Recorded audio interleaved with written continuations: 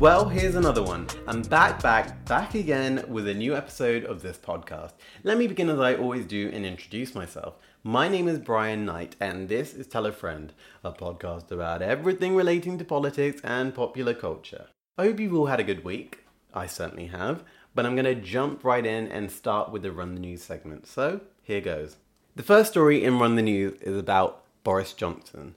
So this week, BBC News ran a story regarding the former Foreign Secretary, who is also the current Conservative leadership contender. Sources close to Westminster had claimed that Downing Street had restricted the intelligence information that Boris Johnson was informed about during his time as Foreign Secretary. This is all because there was a rumoured lack of trust in Johnson by the Prime Minister's office. Obviously, or should I say unsurprisingly, both Boris Johnson and Theresa May's spokespeople have refused to comment on this report.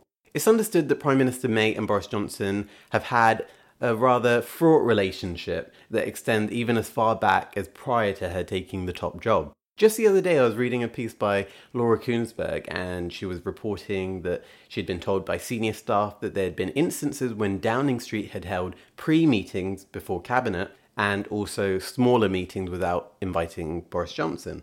As most people are aware of, in the EU referendum back in 2016, Boris Johnson was a Leave campaigner and Theresa May officially backed David Cameron's government, which backed remaining in the European Union. So with this in mind, some have suggested that the only reason he ever was given the Foreign Secretary appointment was in order for Theresa May to keep him within arm's reach and to prevent him from undermining her efforts whilst on the backbenches.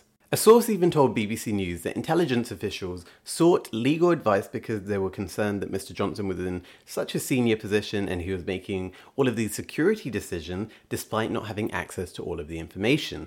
From what I've seen, it does appear like there is somewhat of an effort in Westminster to derail Mr. Johnson's current leadership campaign. I mean, the timing of this story really doesn't seem coincidental to me. It seems calculated. This story, is coming a week after another story that was concerning Boris Johnson and his partner having a loud row, and as we all know, the police got involved to check on them. Many moderates within the Conservative Party are particularly concerned about the ease at which Boris Johnson talks about a no-deal exit from the European Union. Additionally, Boris Johnson has made Islamophobic, racist, and other offensive and inflammatory statements. Obviously, he is still far ahead in the leadership poll, so I doubt the story will really damage his campaign, but postal voting has already begun, so I guess we're going to have to wait and see what happened in the last leg of this leadership battle. Okay, my next story is all about the Home Office and the homeless. And this next story sees us go all the way from number 10 Downing Street and into number 2 Marsham Street. Where is number 2 Marsham Street, I hear you ask in unison? It's the Home Office HQ. This week, The Observer reported that the Home Office has been drawing up and in some instances even enacting plans to use homelessness charities in order to deport non-UK and non-EU people. This is all being reported after internal emails and documents were sent out by the Home Office to multiple charities asking for confidential and personal information of rough sleepers. Not only is this a violation of European privacy laws, which we're still in, but it's also highly immoral. This current Home Office scheme is targeting vulnerable non-UK and non-EU migrants, but I want us to remember that 18 months ago, the Home Office had planned to use a similar deportation scheme to deport EU homeless individuals, but they were forced to cancel their plans after the Supreme Court found it discriminatory and unlawful. This scheme is honestly as disgusting and predatory as they come. It is clearly an extension of Theresa May's hostile environment policy. To me, it just seems like the ghost of May keeps reappearing. The current Home Office is so obsessed with deporting migrants and maintaining their tough stance on immigration that they're literally seeking personal details of people without their consent. That's what I want everyone to remember here. This information that they're seeking would be given without the consent of the homeless people. I don't know how many more scandals it's going to take before full investigation and inquiry is carried out into the Home Office and its conduct. The department seems plagued by discrimination, immorality, and illegality. This hostile environment is so insidious, and it seems about time that, Theresa May and the rest of her Conservative government just eat crow and take responsibility for fostering such vicious government policies. And for those people who aren't enraged by stories like this, just try and see things from the perspective of those targeted by this policy. I refuse to ever stay silent about stories like this. It just infuriates me. I just remember, there but for the grace of God, go I. And I hope I never forget that. And I hope none of you ever forget that. Okay, I'm going to move on to my What Went Well segment. Today for What Went Well, I want to highlight Nigeria. The Nigerian President Buhari, finally signed the ACFTA agreement, which stands for the African Continental Free Trade Area Agreement. I finally said that all right. He signed it in Niger this past week during the African Union Summit. This comes after months of stalling the agreement, as Nigeria and their leading business advisors had expressed reservations towards the whole plan. The ACFTA agreement is a promising plan to drastically cut tariffs on goods within the continent. The agreement sees leaders pledge to actively encourage more trade with other African countries. Now, a barrier to intracontinental trade has been security and poor infrastructure. The reason I love this agreement so much is because of the Pan-African future I think it could lead to. As we speak, intracontinental trade in Africa is shockingly low. Only 16% of Africa's trade is within the continent. Now, can we compare that to Europe, where internal trade in Europe stands at 70%, and even Asia, where their intracontinental trade is 51%. These figures, by the way, are all from 2018. I really believe that this agreement could help create a continental trading area similar to the European Union, which allows for free movement of goods, people, services.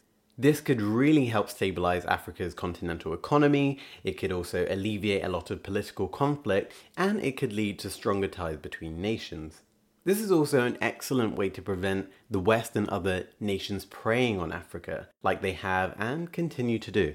We've seen this with China, Russia, France, America, and Britain. All of these nations just salivate at the thought of gaining influence in Africa. China obviously is the one that's most notorious for their Africa ambitions right now. It's estimated that this agreement will boost internal trade in the continent by 60% by 2022. Now, currently, Eritrea is the only country outside this trading bloc who's refused to sign. Whilst this has taken longer than I think it should have, I do think we should applaud Buhari for finally signing this agreement along with the other African leaders. Okay, the time has come for the Be Better segment. I move on to talk about this story because it really rattled me, and some may even say I was discombobulated. If you know, you know. Anyway, so I was perusing around Twitter and I saw this post by a gentleman called Ken Opalo, who tweeted a picture of a job description for the New York Times Nairobi bureau chief. The job description reads as follows. Our Nairobi bureau chief has a tremendous opportunity to dive into news and enterprise across a wide range of countries, from the deserts of Sudan and the pirate seas of the Horn of Africa, down through the forest of Congo and the shores of Tanzania. It is an enormous patch of vibrant, intense, and strategically important territory with many vital storylines, including terrorism, the scramble for resources, the global contest with China, and the constant push and pull of democracy versus authoritarianism. The ideal candidate should enjoy jumping on news, be willing to cover conflict, and also be drawn to investigate stories. There is also a chance to delight our readers with unexpected stories of hope and changing rhythms of life in a rapidly evolving region. Now, class, can anybody tell me what's wrong with this? Yep, you've guessed it, everything is wrong with this. The narrative in this job description, it helps to explain why Western reporting of the continent is so problematic. How can you actively seek reporters who will, and I quote, be willing to cover conflict, terrorism and all of this, and also delight readers with unexpected stories of hope? Honestly, it's disgusting. This is not the first time that the New York Times has shot themselves in the foot with regard to, their questionable conduct. Just last year, in January 2019, well, this year even, they incensed Kenyans due to the way that they reported the Nairobi Dusit Hotel terrorist attack. The New York Times, as well as other outlets including the Mail Online, made the decision to publish photographs of dead individuals and other victims before the attack was even over. Now, understandably, Kenyans were angered by this. Due to the timing of the publication, many family members may not have even been informed that their loved ones had died. This was just shambolic. Many people highlighted the double standards in reporting, as previous terror attacks in Europe had seen Western publications following stricter rules of reporting and shown greater restraint in their publishing. But the reporting of Africa, whether it be through comic relief, volunteerism, or Western news, is just appalling. The reporting is, homogenous, degrading, duplicitous, and, just simply unfair. For those of you still questioning whether there is a double standard, I really implore you to do your research, okay? Read Afua Hirsch, her book, British. Read Akala's book. Read Chinua Achebe.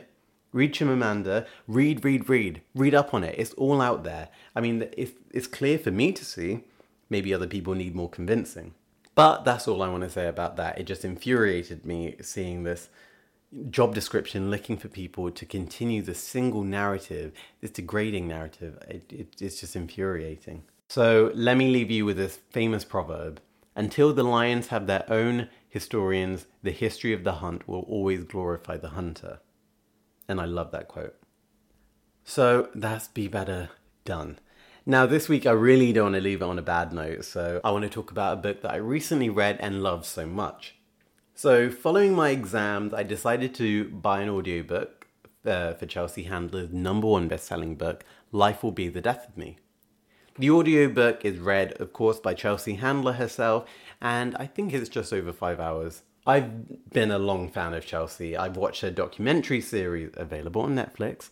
I've watched her talk shows, and I've even braved watching her comical Instagram cooking tutorials, which are really awful. For those of you living under a rock, Chelsea is an American comedian, talk show host, and TV producer. Her book, Life Will Be the Death of Me, is honestly one of the greatest books I've read, and I do use the word read loosely because, again, I listened to it. I've previously been against audiobooks, probably due to slight academic snobbery, but this time I decided I'd listen.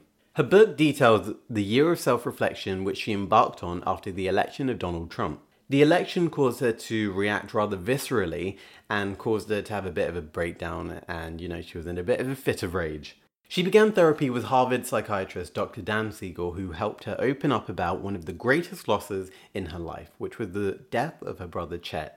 I listened to the audiobook on my daily walks, and on numerous occasions I just had to stop and process what I was hearing because, she can make you cry and laugh at the same time. It's really a wonderful skill that she has. Now, Chelsea was very raw and candid about her process of grieving and about how the death of her brother when she was a child came to define her adult relationships. Chelsea's reading of her book was so personal and made me feel as if I was, talking to her personally. On countless occasions, she would break down and sob whilst revisiting her brother's death and revisiting the therapy session that she went through with Dan Siegel. My greatest takeaway from her book is the importance of differentiating empathy from sympathy. She really does hone that message in. I honestly cannot stop recommending this book. Chelsea gives a rare emotional side of herself, that we're not used to seeing in her talk show and in her comedy specials, and she really does bear it all.